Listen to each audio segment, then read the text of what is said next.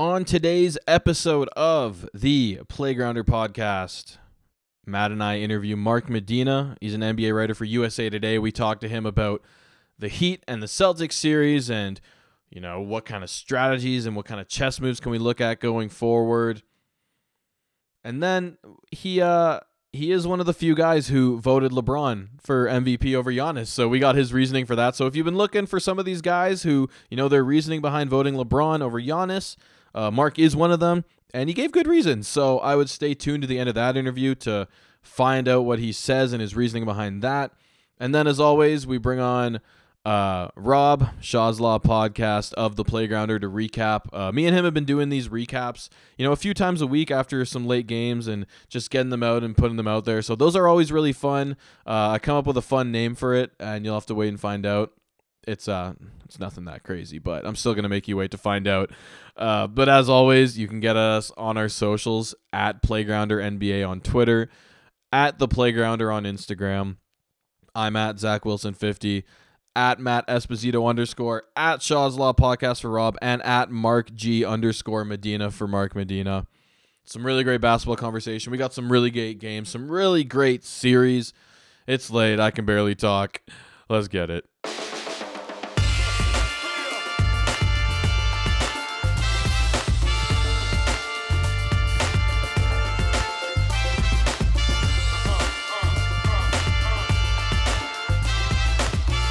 Hi, we are very thankful to be joined by Mark Medina. He's an NBA writer for USA Today. So first off, Mark, thanks so much for coming on. How are you? How's your day been? How are you enjoying the playoffs? Have you been in the bubble at all this year? Or? Yeah, I was in the bubble for 2 months almost, July 12th to September 9th, and then I switched out with my colleague Jeff Zolgid. So the last week and a half, I've been back to doing the Zoom calls and watching TV. But yeah, I did almost 2/3 of it. It was surreal to say the least. Do you miss the bubble?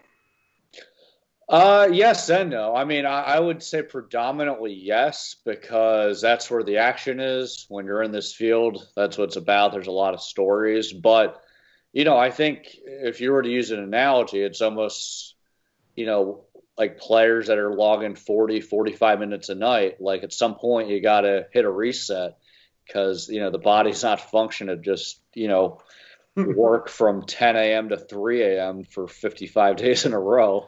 So, but it was fun. And especially given the state of affairs with the pandemic and having the larger picture of, hey, this is a blessing because of all the hardships. It was mostly positive, but yeah, there was a lot of exercise of, hey, how do I muster up the energy to keep going full bore? Because it's a lot, but no, it was fun. A lot of coffee. Yeah, a lot of bad food, a lot of coffee, caffeine, candy. Yep. Not a lot of sleep. So I mean, that part, I'm glad I'm able to hit the reset and lead a better lifestyle. But this is what the job I signed up for. So as far as everything else, it was great. Did you ever get coffee from Jimmy Butler? I should have, right? I mean, he's been putting up pretty good numbers and performances. So maybe that would have helped muster me through, but he would never offer to sell it to me. And I probably wouldn't have bought it anyway, because he was charging like $20-$25 a cup. And I'm sure he's charging more now after his recent performances.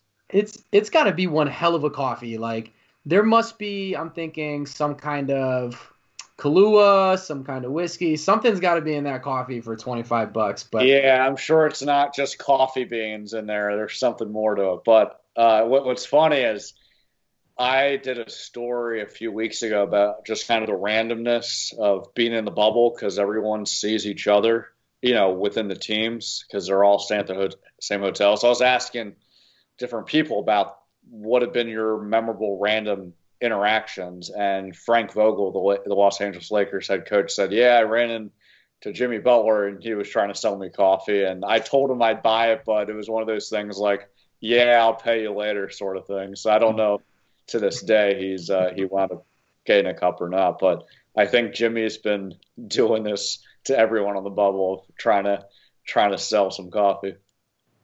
He seems like the person who might keep tabs as well, who might have a list of names.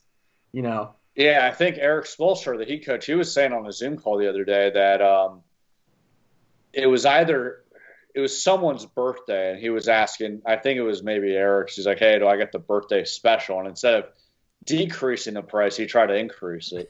So he is that guy that would definitely keep tabs and not give away free samples. Seems like it. I guess I don't want to like disrespect the Heat and say this has been like a huge surprise, but do you think there's like a little bit of like Michael's secret stuff and like, you know, Jimmy's coffee from like Space Jam, you know, that kind of thing going on where Michael gave his Looney Tunes team the juice at halftime? You think there's a bit of that going on?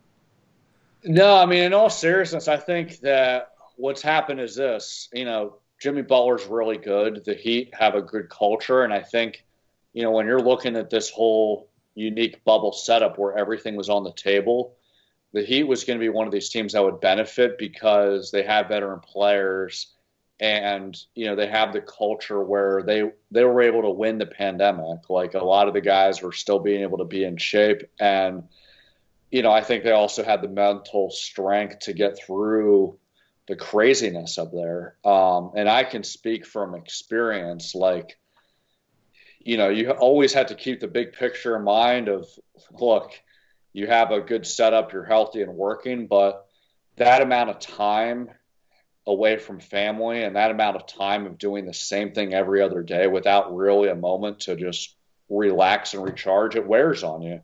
But I think that the Heat, because of their makeup, they were able to navigate those things better than maybe other teams. Yeah, and that's it's an interesting point about culture, and how, like, I think they have what's their body fat rule? Isn't it like 5% or something? Yeah, they keep those things secret for a reason. So I don't know what the standard is, but just using common sense, for all professional teams, you always want in the single digits for sure. But as far as for them, are they expecting 2%, 3%, 4%, 5%, 6%? I don't know, but definitely under 10. Yeah, we have some conspiracies we got to find out now. We got to get the answer to Jimmy's coffee. We got to get this answer.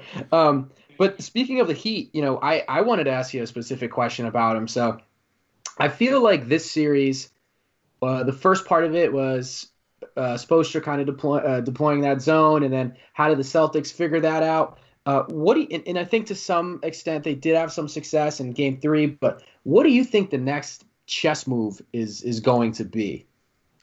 Yeah, it's a good question because, I know that was definitely a part of it, but I think the other component that played a larger factor is Miami's, like, not collective experience, but their experience overall and their infrastructure. They develop guys to be ready for these moments, where the Celtics, they have continuity and a lot of young talent, but I think part of the reason why they folded in crunch time is they're still young.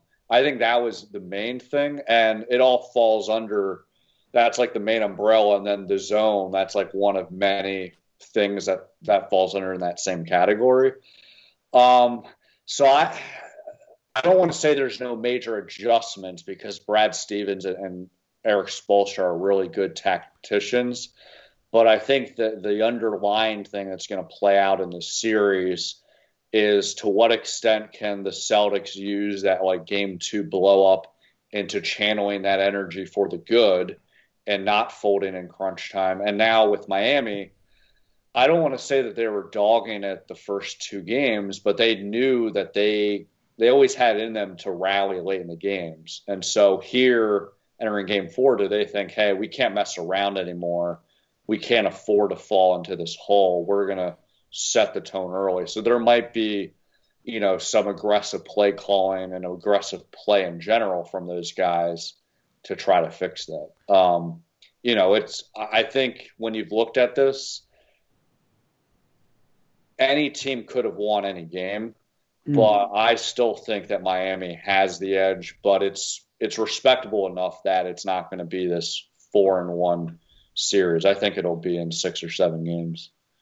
Yeah, and you mentioned Miami's, experience, and one guy who's a vet on that team who's been playing absolutely amazing is Goran Dragic, but I've been kind of asking myself this question, and I feel like I kind of have my answer because even with how amazing Goran is playing, does their best lineup, like their closing lineup, like not include him? Like, is their best closing lineup Butler, Bam, Crowder, Hero, and Robinson, or does Dragic fit in there? Because that last lineup looks really good as well. Yeah, I think the good thing is, I mean, the numbers show that their best lineup is without Goran, but I think that in respect to Goran, it doesn't matter because he's a team guy. But also, I think it's by design of how the Heat has constructed their roster, where they're looking into two things. Like they're going to look into like positional needs, and so with these closing rosters, like they'll go a little bit younger just to speed it up a little bit. But they're also looking at guys that can adjust and handle different roles. So I think where Goran's valuable is that he is that like steady quarterback and he's a solid guy. He doesn't make mistakes. But I think that's also a value in his personality that he rolls with the punches. I mean, as much as, Jimmy Butler's clearly their best player, Goran has enough respect in that locker room because of his experience and just how he is as a player that like he's being a mentor of sorts to Jimmy in terms of just how to run the offense and where to make reads and cuts. So I don't think there's necessarily a wrong answer with any of this. So with that I think that gives the Heat some flexibility. Yeah, and that's ultimately to me like what's most representative about Miami is that they can just throw different guys at you, and they do have that roster, that lineup flexibility. But something that I've been wanting to ask people that are much smarter than Zach and I is, when I watch Bam Adebayo, you had the wrong guest on then. You still exceed our smarts by like 100 times. All right. Exactly. Even if you're like a C- basketball smart, that's still more than me and Zach. So, but one of the things that I noticed is I feel like the center position in today's NBA is maybe not what people projected it to be 5 years ago, where I think what was really in vogue was you got to get a center that can stretch the floor. But we see players like Bam, like Rudy Gobert. So, what is the state of the modern center in today's game? Like, is Bam doing something to make people reevaluate what they look for? Well, I mean, Bam represents one of many trends. I think that clearly, the state of the NBA, you can't have a plotting big man that can only dominate in the post. I mean, unless you have Shaq, right? Or a version of Shaq, that's not going to work. You have to have different skills, but that doesn't necessarily require a big to, be able to make threes. I think as long as you have, three or not, I hesitate to use a number. As long as you have a multitude of skills that you can fall back on, that's all that matters. So, you look at Nikola Jokic, for example, like he's not a 3-point shooter, but he has a decent mid-range.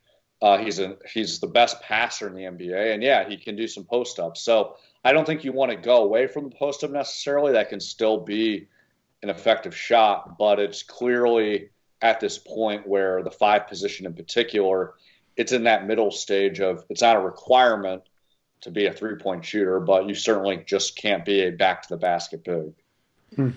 Yeah, so I don't want to count the Celtics and the Nuggets out, which is not what I'm doing at all, but hypothetically, we could see a Heat-Lakers finals. So if that happens, how upset would you be that you're not getting those finals in those home cities, getting to fly back and forth from LA to Miami to cover them? Well, I mean, we won it anyway, right? That's what I'm saying. Like, if this like didn't happen, like, how upset would you be that right. that you wouldn't get this?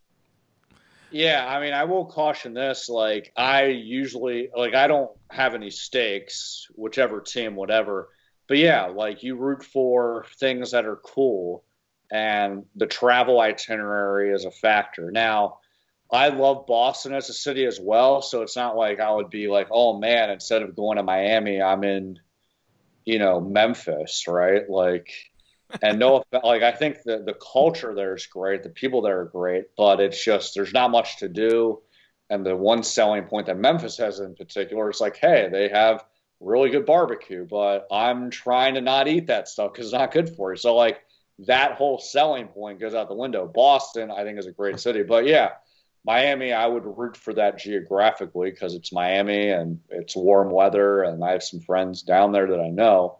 But I've quickly gotten past that stage of, wrapping my putting my emotional investment on who wins or loses. It's probably a smart decision, and this is a discussion for another day. But I am definitely on board. If anyone wants to start a petition to move the Grizzlies to Nashville, keep it in state, right? In Nashville's, I don't even like country music that much, but Nashville's such a good city. Yeah. Hopefully I can get 2 more petitions from you guys because I would love for that to happen. Okay, so one of the themes of this, well, I don't want to say off, maybe off season for the Bucks has kind of been like we've seen Giannis. There's been rumors about what he's going to do, and Miami's obviously been mentioned. And I think they've made it pretty clear they want to keep the space open to make a run at him. My question is, has Goran Dragic worked his way into a multi-year deal that could maybe, make the Heat reconsider what they do? Because I think he's been playing that well. I mean, obviously not better than Giannis, but how does his play impact to their future decisions financially? Yeah, I mean, under the guise that we won't know the true numbers of the cap yet because it's going to be a severe hit because of everything going on. But that being said, I think if you look at the Heat historically, they like to be ambitious and go after the big names, a la LeBron James and Chris Bosh. But at the same time, they like to thread the needle of being cap savvy. I mean, I think the underrated part of that whole Big Three alliance is that happened while LeBron James and Chris Bosh both took pay cuts. Mm. And they were able to retain Dwayne Wade despite him taking a pay cut. And I know that initially that rubbed him the wrong way, and he wound up going to Chicago, but he came back to Miami. And so I think, in the Heat's mind, they want to have both. They do value continuity. They value loyalty. So I don't think it's going to be one of these things that they're going to suddenly push aside Goran Dragic. But it's not like they're going to be like, you know what, like, you're playing really well. This Giannis guy, we don't need to worry, right? Like, they're going to be ambitious. But I think that this helps them in 2 avenues. One, they could manage the cap and try to make everything work. But then with the possibility that Giannis just decides to stay put, sign the Supermax, they have a fallback point. Like, all their chips aren't on, hey, let's get this huge free agent, because the teams that do that, the New York Knicks, it can sometimes blow up in their face. And obviously the Heat are much better run than them. Yeah, and I feel like with what we've seen now, teams can just clear cap space at any moment and any time they need by attaching picks to contracts and all that, or you probably wouldn't even have to attach a pick to Goran if that was the move. I kind of want to ask... Yeah, if you don't mind me adding one other thing, is that, real quickly, players, they're willing to take a pay cut, or more likely to take a pay cut if they know, hey, this is part of a larger purpose. So, if they have the sense that, hey, Giannis is coming, or we're getting a commitment, we're going to have to do that. Someone like Goran or anyone's more likely to do that than to just preemptively give a pay cut with the hope of, oh, this will give you more cap space to get someone.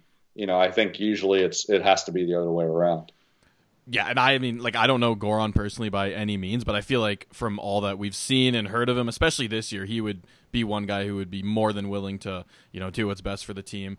But yeah, I want to ask a question that's a bit more tactical, and I think we've seen the Bam pick and roll be just a huge part of Miami's offense, and just frankly, I don't want to say unstoppable, but it's really strong when you have a guy like Bam diving and then shooters all around him. And I think we kind of started to see Boston employ really heavy help, just sprinting off shooters, and Miami maybe didn't necessarily take the best advantage of that, so maybe they will now. But I guess I just want to ask you, what do you think the best route for Boston to guard a Bam pick and roll is, whether that's with a specific lineup or strategy? What route would you go?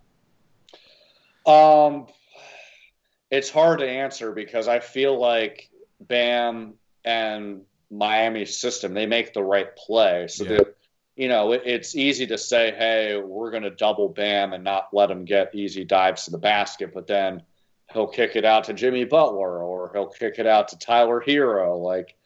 I think regardless of whether it's a star player, whoever on that team, I think the idea defensively that Miami is all about, which a lot of teams are, is that it's all about wearing someone down and throwing multiple looks because they know star guys are always going to get the points. So the trade-off is how do you make it more difficult so that not only are they shooting inefficiently, but by the time it's the fourth quarter, the fatigue's starting to catch up. So I think what they would do is they would just give a healthy dose of everything. Like sometimes they would double, sometimes they would give him an opening to the lane and then just make sure a rim protector's there, or they would deny him a look. Just as long as you have him keep guessing, that can disrupt the rhythm a little bit as opposed to one specific strategy. Yeah, well, as a Celtics fan, I hope they find out something to do. Hopefully. But, Mark, we don't want to take up too much of your time, and I have one more question that I'd love to ask you. Now, we've touched upon Jimmy Butler, we've spoken about Dragic, we've spoken about Bam. My question is, and there is a right and a wrong answer to this one. Who's the best player in this series? I think it's Jimmy Butler. Oh, man. Was that the wrong answer? Good answer. Good answer. No, that's a good one. I think you're right. But I think if I were to ask you this question maybe next year, I think it might change. But sell me on Jimmy Butler being better than somebody like Jason Tatum. Yeah, I think it frankly has to do with experience. And also, I mean, we've seen this in the series. Jason Tatum in game one, he won, 0-7 in the final few minutes in OT? Yep. And I was in a very, very small minority here. I don't think that his shot at the end of the fourth quarter was bad. I thought it was fine. Mm-hmm. But the play leading up to it was just dribbling.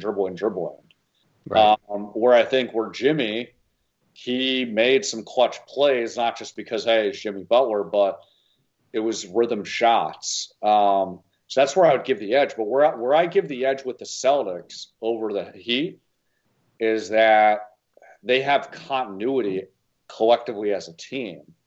They might be inexperienced as players, but together they're fine. And I think that has helped, when much was made of the game 2 post blow up with Marcus Smart and Brown, Jaylen Brown. Or is this team falling apart? No, they're emotionally mature that they can have these conversations. And I think the Heat also have that culture too. But I think that, there's a lot of X's and O's that they're always still figuring out. Going into the series, I picked the Celtics in 7, but it really could go either way. But yeah, the question you asked, who's better? I think it's Jimmy Butler, but the margin for all these things are so slim that you can really make a case for Jason Tatum as well. This was one of my favorite podcasts until that moment. No, but and now it went off the rails, and it's never going to air. It's still, it just jumped up for me. Okay. So you're pro Jimmy Butler on this? Well, I'm just a Raptors fan, and he's a Celtics fan. So since the Celtics beat the Raptors last round, I'm just anti-Boston anything because of that, and also just because of Matt. I got you. Well, I don't want to be causing issues between you two, so I'll play Switzerland in this. No, we need a good fight from time to time to keep each other honest. But yeah, I mean, I say this to Zach all the time. I think the most important skill in basketball, if you want to win a championship, is getting a guy who you can rely on in the last 2 minutes of a game. And there are some things I think Jason Tatum is more skilled at, but Butler's just proven that he's better at closing out games. And hopefully, as a Celtics fan, hopefully Tatum gets there. But we'll see. We'll see. So, Zach, what do you have? Do you have any more questions, or should we let Mark off the hook? I can't let Mark, go without asking this one question, and I guess correct me if I'm wrong, but I believe you were one of the few people who did vote LeBron over Giannis for MVP. I did. I guess I just want to hear your reasoning. I'm not necessarily saying you're wrong, but I just want to hear your reasoning because it was obviously the unpopular opinion amongst the voters. Yeah, for sure. Yeah, I mean, it's indisputable that Giannis's numbers are better. He's obviously a better defender. And yeah, LeBron benefits from the fact that he played with Anthony Davis. But beyond the fact that, yeah, LeBron led the league in assists and he played a few more games, I think that LeBron deserves some praise here for this. It's easy to say, oh, yeah, he played with Anthony Davis, but there are a lot of moving parts this year where it could have gone off the rails if not for LeBron's leadership. I mean, you guys have to keep in mind that the Lakers last summer were pretty dysfunctional with Magic Johnson stepping down and the front office dynamic. And Frank Vogel's a great coach, but that was their third choice. And LeBron played a huge factor in the buy-in with Frank Vogel and making sure everyone fell in line and also putting Anthony Davis in a position to succeed and also, for the most part, having the role players be the best versions of themselves. And, you know, it's easy to say that, oh, they had a talented roster, but in the NBA, like, egos collide, personalities don't always mesh. And because of LeBron's personality and the way the game was played, the stars align that way. And look, like, I'm not going to go Kevin Durant. Like, social media, like, who cares about criticism? Like, you have to be willing to take accountability. But there's a lot of, like, Bucks fans that take this way too personal.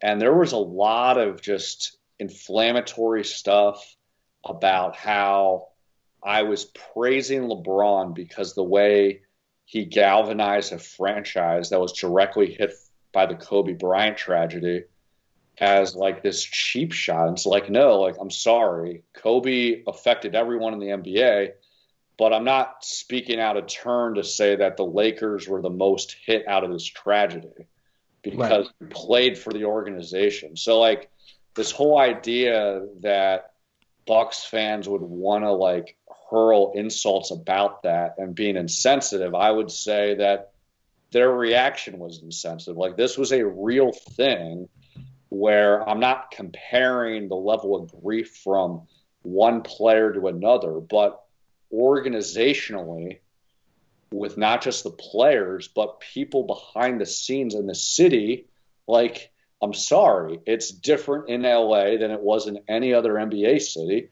And LeBron played a factor in that, and that is leadership. And I would say the other thing, look, people can say, oh, yeah, Giannis didn't play well in the playoffs, whatever. It's a regular season vote. And, you know, the criteria was to just look at the results until the season was suspended, right? So even when you have that in consideration, there is something to be said that during the regular season, it's clear that LeBron, with his play and also with his teammates, that they got prepared much better for the postseason than the Bucks did. And, you know, part of that is the unprecedented part of the NBA bubble, and the playoffs are a different animal, but there is a buildup. And so part of that has to fall on what LeBron did in the regular season. That's where I got the vote. But all that being said, you can make a case for either. I'm surprised that it was as lopsided as it was, but I think if it was LeBron winning or Giannis winning, like, you can go either way. It's not like anyone got screwed per se, but that's the criteria that I chose LeBron for. Right. Right. Go ahead, Zach. Sorry. I was just going to say, like, I totally agree with you that by definition of most valuable player, like, it probably is LeBron. I just feel like with the way that the voting typically is done, that Giannis fits that criteria more. But I think that's also the great thing of the NBA doing it this way of there is no criteria, so each voter gets to pick their own. So I totally respect those who voted LeBron like yourself, and you definitely gave great reasoning behind it. Yeah, and I would add, I mean, this wasn't a sole reason. It's just one of many reasons that I outlined. The other thing is the head-to-head in the second matchup, like LeBron dominated him. Like he held him 2 of 10 in the second half. He had more points and more assists. The first matchup, Giannis played better, but with the regular season, you're supposed to be getting better as the season goes on. And clearly at that point in time, this happened less than a week before the season came to a halt because of the pandemic. The Lakers and LeBron in particular, they were kicking up into a bigger gear because, hey, the next 3 weeks, it's about getting ready for the postseason. The criteria, that's, I think, the beauty and the struggle with it is that some people have different criteria. Some just do the numbers, some do the quote unquote narratives. And I don't want to, I think narrative is it's a heavy loaded word because I'm not making a vote off of a storyline that's cool. Like that's dumb. But I'm also trying to sift through beyond the numbers. Like there are circumstances that are unique, whether it's team dynamics or behind the scenes things. And I think, in this specific case, there were a lot of things in LeBron that I thought he deserved a lot of credit for in that regard.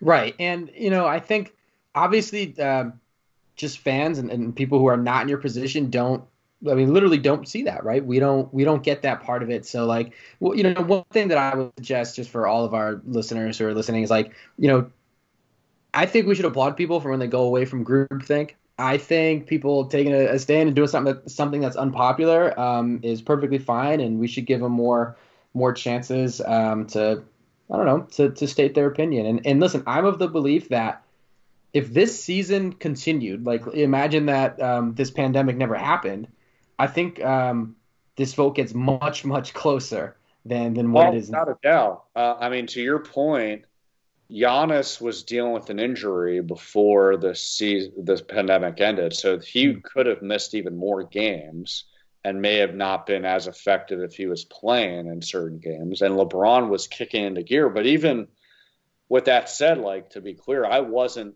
taking that hypothetical into consideration because it was, hey, the season ended, you got to just judge the body of work. But even that body of work, at least for me, was enough to think, okay, here's where I give the edge to LeBron.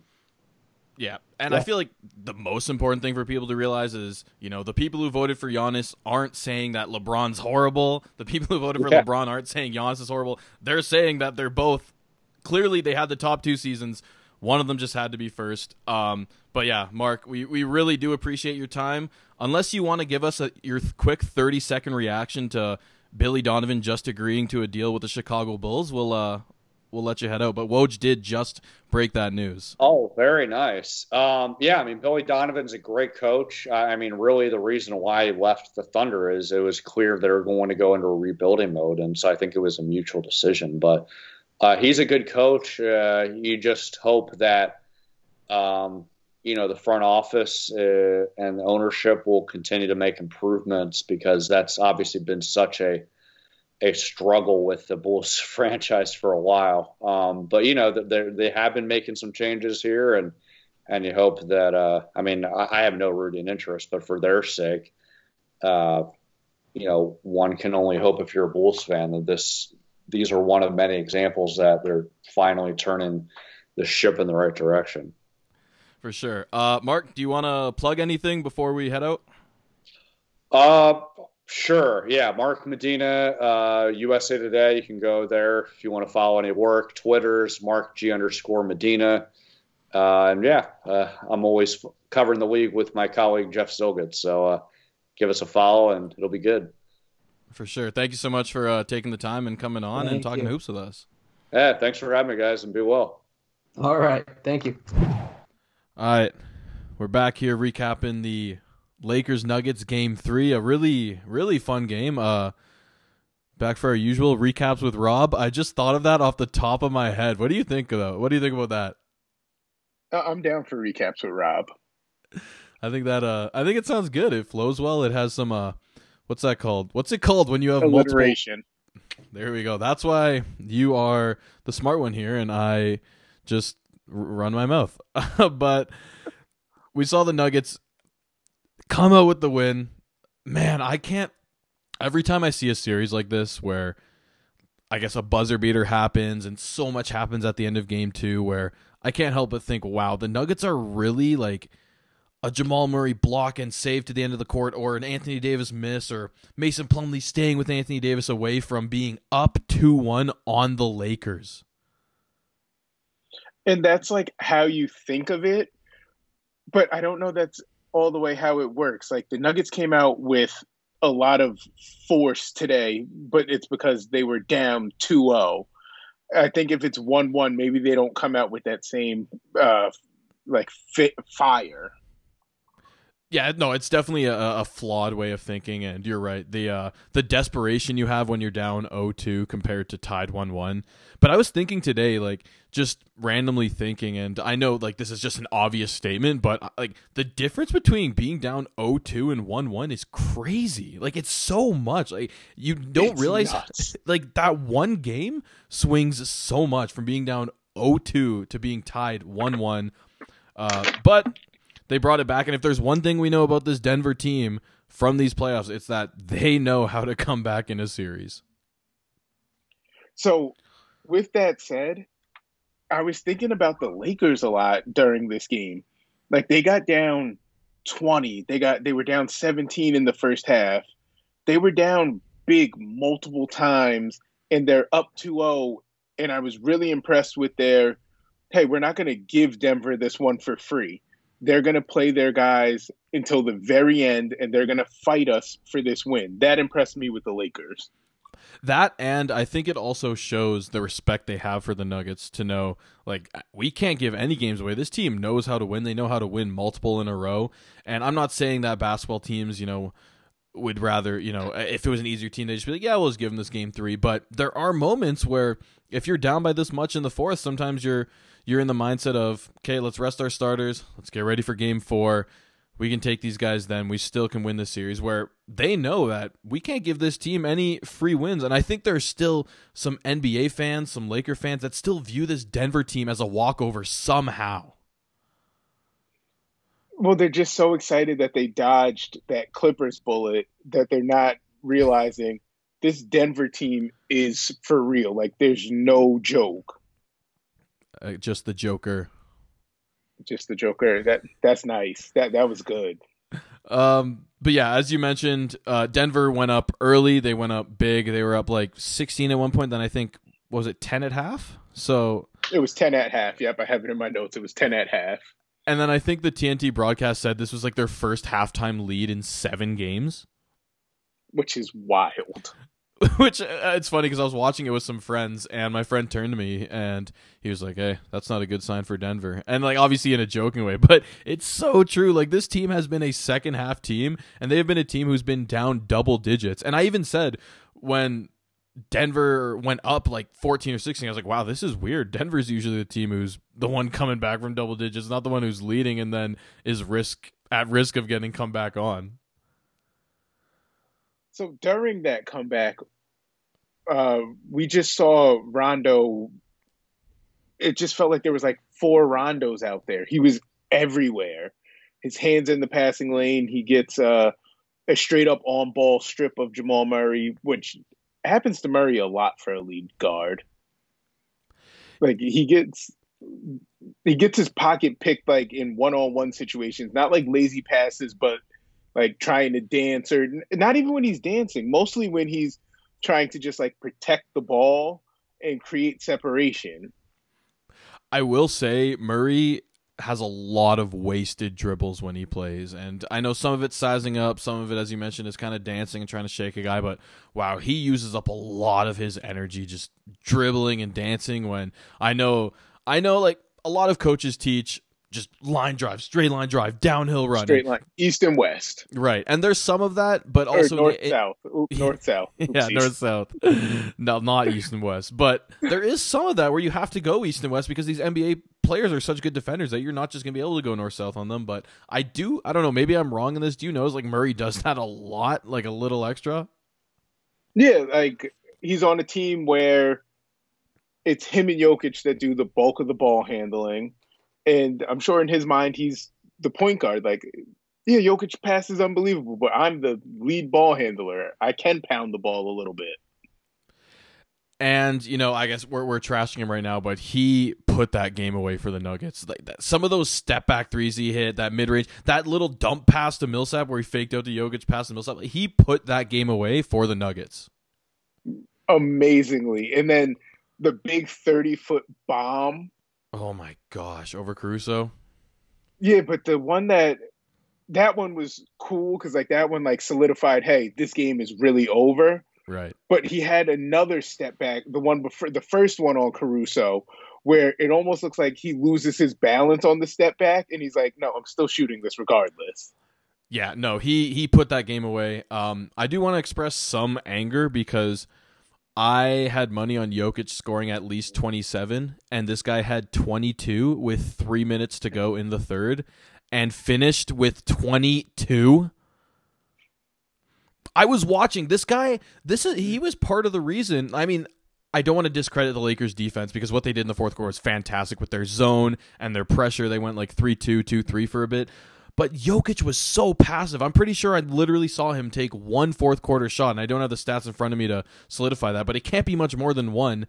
And it was a fading away heave at the end of a shot clock. Like, he was so passive. And there were times where he had Rondo on him, Caruso on him, and I understand that those guys aren't just weak defenders, but man, when you're Nikola Jokic and you're that much taller and you're drawing doubles, like at least back him down until you draw the double. He was just being so passive. So the whole time you're saying this, I'm replaying one play in my head. He gets it at the foul line versus Rondo. On Ron, yeah, takes two bumps, dishes it back to Murray, and Murray gives it right back to him in the same spot. And he throws the ball to Gary Harris in the corner, where I thought after like the two little back down bumps, he was close enough that he should have just took a jump hook. I don't know. I don't remember if he turned it over or hit. As a matter of fact, he throws it to Harris. Harris attacks a closeout and gets blocked by LeBron. And it should have just been a Jokic shot attempt. And like, not only is that just bad for a guy like that who really has played his way into like a tier 1 star level to be that passive, but I think Zach Lowe has touched on this a lot in his pod, how statistically Jokic has been one of the best playoff performers, but just like one of the best clutch playoff performers in like NBA history. Like his stats and his efficiencies like are insane. And we literally saw that. It was at the end of one of those Clipper games where Jokic was literally just playing horse with himself in crunch time. We saw yesterday Jokic scored the last 13 points or 11 points for the Nuggets. And then now he didn't even want to shoot. And once again, I understand the Lakers were absolutely keying on him and they were playing fantastic defense.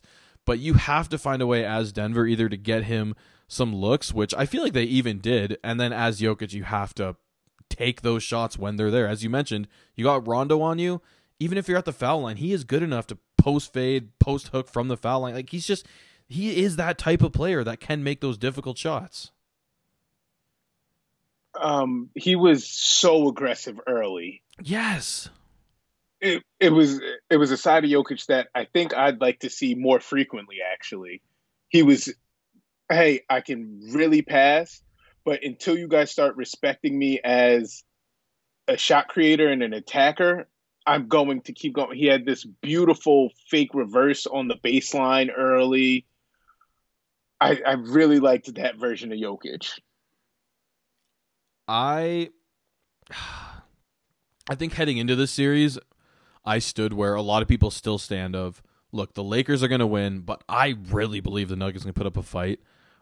I don't believe that anymore. I truly believe Denver can win this series, and I don't think it would take the most insane thing for it to happen. I would still, if you asked me to put my money on a team, I would still choose the Lakers, but I think Denver is legitimately in this, and I think they can win. Did you think? Oh man, it sounds ridiculous to say out loud. Did we just witness a quiet LeBron 30-point triple double? Yeah, I mean, he really was insanely quiet. I mean, I guess that kind of Lakers run, he had some big moments, but yeah, he had like a couple leak outs off Rondo steal, but it was a quiet LeBron 30 triple double, which is nuts. Yeah, well, I mean, and also, if you're going to remember one individual play about LeBron from this game, it's probably going to be the missed three, down three, where he kind of took his classic step back at the top of the arc when they were down three and he missed. He just looked exhausted. Yeah, it's funny because I look at the stat line and I see 30-point triple-double, and I'm like, that was LeBron. He played really well. But then I really try to think back, and I'm like, wow, he had a triple-double. Like, I don't remember this. And that's kind of how I felt. Like, I looked at the numbers and I was like, man, the play that sticks out to me, like where I remember, like, hey, this guy's really good, is the right wing hard, just good, one hard dribble right past Jokic for a right hand layup. And I was like, oh, he's trying to assert himself back in this game. Yeah, he had some moments where he used his force and his strength and just, how much more physically dominant he is than everyone on the court and just muscled his way to the hoop.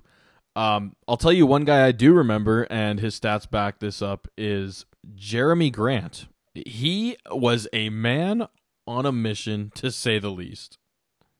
That's some of his best offensive basketball. Like, I think it was the best. He's always there.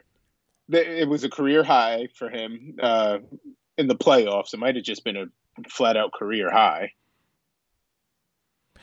Yeah, and he had some moments where I remember one in the first quarter where he got a first step on LeBron, just blew past him for a layup. There was moments where he was getting and ones, driving on AD and LeBron, picking them at half, going the length of the court. Like, you're not going to get that out of Jeremy Grant every game. I think he probably is their third best player, and I'm not just saying that off a reaction. Like, I think he has been their third best player when you kind of account for both sides of the ball. Series in particular. Yes. Just based off what he can do defensively in the Lakers personnel. No, yeah, correct. And like, you're not going to get 26 out of him, but if you can get 16 to 20 out of him, maybe even that's a little too much, maybe like 15 out of him every night, you're in a really good place. Because I wouldn't even say this was a great Jokic game. As you mentioned, he was aggressive early. He had 22, 10, and 5 off efficient shooting, but I literally saw him have 22 points with 3 minutes left in the third. Like, the last 15 minutes of this game, this guy didn't score. And that's, 15 minutes is a third of the game, however long it is. I don't know. I'm not good at math. No, close enough. Yeah, it's right around a third.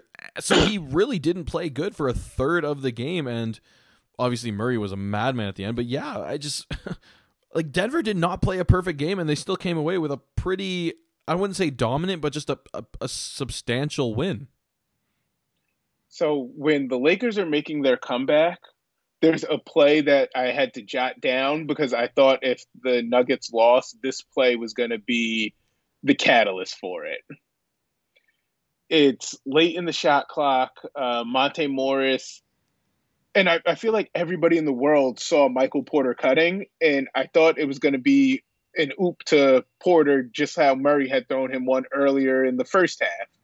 But Morris puts it in front of the rim like a shot attempt, and Porter tips it in, offensive goaltending. Instead of the Nuggets stopping the run and going up 12, it's a turnover. The lead stays at 10, and the Lakers have all the momentum. They go down and score, and I just remember thinking, I wonder, is that play going to be a turning point for the Nuggets? And it didn't happen, but I wanted to mention it. And it was really, really close. Like, I don't know if it was. I think it was too close to overturn it. But when you look at it in slow-mo, it looked, I don't know. Either way, as you mentioned, wasn't a big deal, I guess, as the Nuggets ended up coming away with it.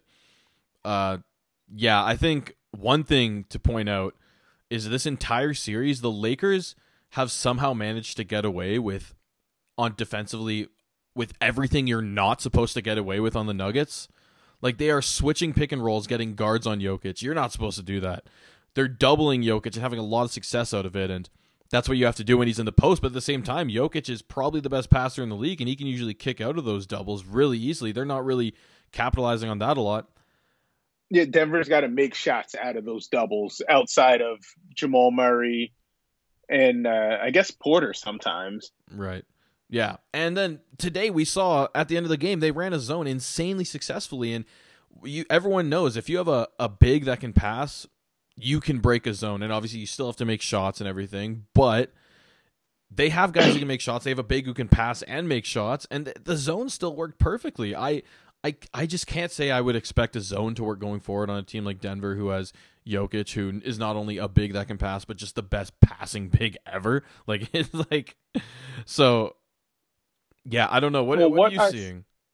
What I saw from the Lakers zone was they weren't allowing Jokic to get touches in the areas he wanted. So, like, he had the one foul line touch versus Rondo, but, like, those were few and far between.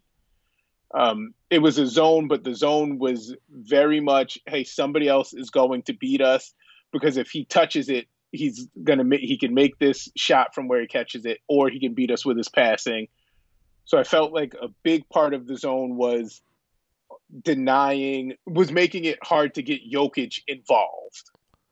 Right, and you mentioned the foul line touch, and that's obviously a more favorable kind of area than most of the places he was getting the ball, but even then, that's not necessarily where he wants to, and he obviously wants to work down low inside, and when you're running a 3-2 with LeBron and AD down low, it's going to be really tough to score on the inside. So yeah, I'm intrigued. I'm sure Denver will watch that and kind of come up with some game plans, whether they got some high-low feeds, kind of trying to getting him one-on-one in one of the short corners with maybe LeBron or one of them. I don't know. I still struggle to believe that his zone is going to really take down this Nuggets team. But man, we have a series here. We do. This Nuggets team is scary good, especially because they have enough pieces that this offseason, if a impact player becomes available, they could be a player in that market. And then I don't know if they're the favorite out west coming back, depending on who or what that player is, but the league should be on notice. They got to be up there, yeah. Are you more scared of Denver if they lose or win next game? If Denver wins next game, I would be petrified of them. But they just ooze confidence. But if they get down 3-1 again, they're down 3-1, and we know what that looks like. There's certain things I won't bet against. LeBron with one game to win a series is one of those. No, and yeah, if the Lakers won tonight, it would have been over, and no team in NBA history has ever come back from a 3-0 lead, so it's over in that sense, but it's also over in the sense that LeBron is not losing 4 in a row. Ever. And as you mentioned, even a 3-1 lead, like, I struggle to see LeBron losing 3 in a row, especially, and we just talked up how great this Denver team is, and I'm going to say especially against this Denver team, but, like, I could see it happening to a team like maybe the Warriors. If the Cavs went up 3-1 in that series, I could see the Warriors coming back on them. If this Clippers team actually pieced their crap together, I think they have the talent to do it. But either way, it's all just that means nothing right now. I think if the Lakers go up 3-1, I can't see them blowing it. But I think, as we've learned, never count this Nuggets team out no matter what. And they needed a win tonight, and they got it. And Jamal Murray and Nikola Jokic are a legitimate, like, top 7 duo in the league. Like, I don't know. 7 seems far. Let's play a game real quick. Let's do it. We love these listing games. All right, you go first. I guess it'll be tough to do it in order here, but as long as we just list ones that are above them. So you go first. AD and LeBron. Okay, are we counting Steph and Clay and Katie and Kyrie? No, because all 4 of those guys were dead this year. Okay, so just this year. AD, LeBron. Man. Like, I'd probably still take Kawhi and Paul George. Like, I probably would. I think Paul George started off rough, but he's still, other than that Game 7, he's still kind of he didn't play too bad after those first few games in the first round. And then, like, with the two we're excluding, after that, like, I think we're in the Jokic Murray realm, like CJ and Dame, Tatum Kemba, Giannis Middleton. Yeah, like, I feel like they're in right. that. They're right maybe in Giannis that Middleton. Giannis Middleton might have been in that first tier, actually, just based off how good Giannis is. Right. And I mean, like, obviously with the way Pascal fizzled out, like, it's hard to put them in that, but Lowry and him were in that conversation all year. Okay, so I guess top 7 was, it sounds like you nailed top 7 on the head now that, like, we started listing them out. There's Butler Bam too, or Butler Dragic or Dragic Bam, whoever the hell you want to put as that duo with the way Dragic's been playing. Yeah, and that's just Miami. I get, like, there's a lot of good duos, like Simmons and Embiid, even though their fit isn't perfect, they're still two dominant players. Yeah, I think, like, there's a lot. Luka Kristaps, they looked really good. So, Luka Kristaps is, like, a really fun one for the future. Yeah, they're going to be amazing, especially if they manage to pick up, like, a third star that isn't ball dominant. But yeah, probably like top 5, top 7, I would put them as far as Jokic and Murray go. Yeah. Man, I'm really happy. I have no bid or favor in who wins the finals. Like, all 4 of these teams sit the same with me, where I cheer for the Raptors. They're out. I could care less. But all I want is close series and close games, and we got that tonight. And with Denver winning, we got a close series as well. Yeah, I don't know that so my thing here is, no matter what, one of Cal's guys gets their first ring. One of Coach John Calipari's guys gets his first ring. And the only one that's a little bit iffy is Boston, because Enes Kanter never played at Kentucky because he was ineligible. And he's also the worst Kentucky player left in the group. I was going to say, like, there's Bam and Hero, I guess, and then there's AD, and then there's Murray. And then I was like, who's the Boston guy? But I guess, yeah, and it's Cantor. That makes sense. Then Rondo is a Kentucky guy, right, but he was not a Cal Kentucky guy. So, and he has a ring already. Yeah. So does this change any of your predictions? What did you predict at the start of the series? I predicted the Lakers. I didn't put games on it, but I probably would have went Lakers in 6. I think I said Lakers in 5 or 6, so I didn't give a concrete answer either. But I'd probably still stick with that. But, man, I have so much trouble picking against the Nuggets. Like, they've proven time and time again that you should not pick against them. They just have so much fight. They have so much fight. And they're legitimately good. Like, they are. I think there's I'm not speaking towards the majority of the world now because people have caught on, but there's still some people who think they're playing way over their heads. This team is just good. Like, that's it. They're just good. Jokic is amazing. Jamal Murray is legitimate number 2 or 3 guy. Like, they are just a good team. I guess the only thing left to do is just laugh at the Kings. Like, they finally got it right with Mike Malone, and then they fired him, and Denver picked him up and was like, hey, I think this is going to work out. Did you see that quote from Tim Connolly, the Nuggets GM, today, saying how he's been offered like so many great guys for Jamal Murray and he's turned them all down? And he jokingly, when he passes Murray, he says like, hey, you better be pretty good because I've turned this guy down and that guy and this guy. I did not see that quote. That is awesome. So, but hey, Murray's proven it this playoffs. Obviously the first round where he went absolutely berserk. Last round he had some good moments, and now we see in a must-win game 3 here, he really turned it up, especially at the end there with those big shots and that a couple big passes too. So, Rob, this is fun. Rob's recaps are always good, always a good time. You want to plug anything? Awesome trade pod this week with my boy Jeff. He pitched a 3-teamer. It was crazy. And it was everywhere. It was the Nets, the Thunder, and the Bucks, and there's big names moving in all kinds of different ways. We had to address the trade because I felt like the Thunder weren't getting enough back. make sure you're checking out the Playgrounder Trade Pod. It's a ton of fun.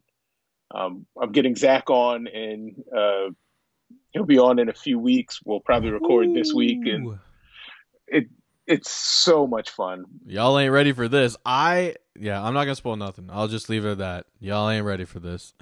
Yeah, and in other words, I also host the Quiz the Beat podcast, where I basically give trivia to a beat writer on the team they cover, historic or current. It's super fun, and then kind of intertwine it with an interview conversation about the team they cover. So that's really fun. I'm recording quite a few of those this week, which will be released throughout the week, so go check that out.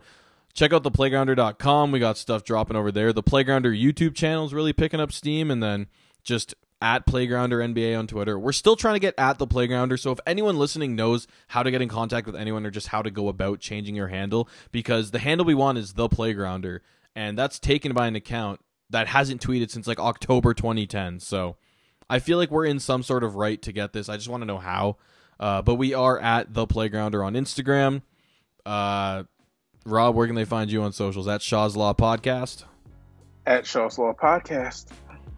And then, everywhere you need to find me.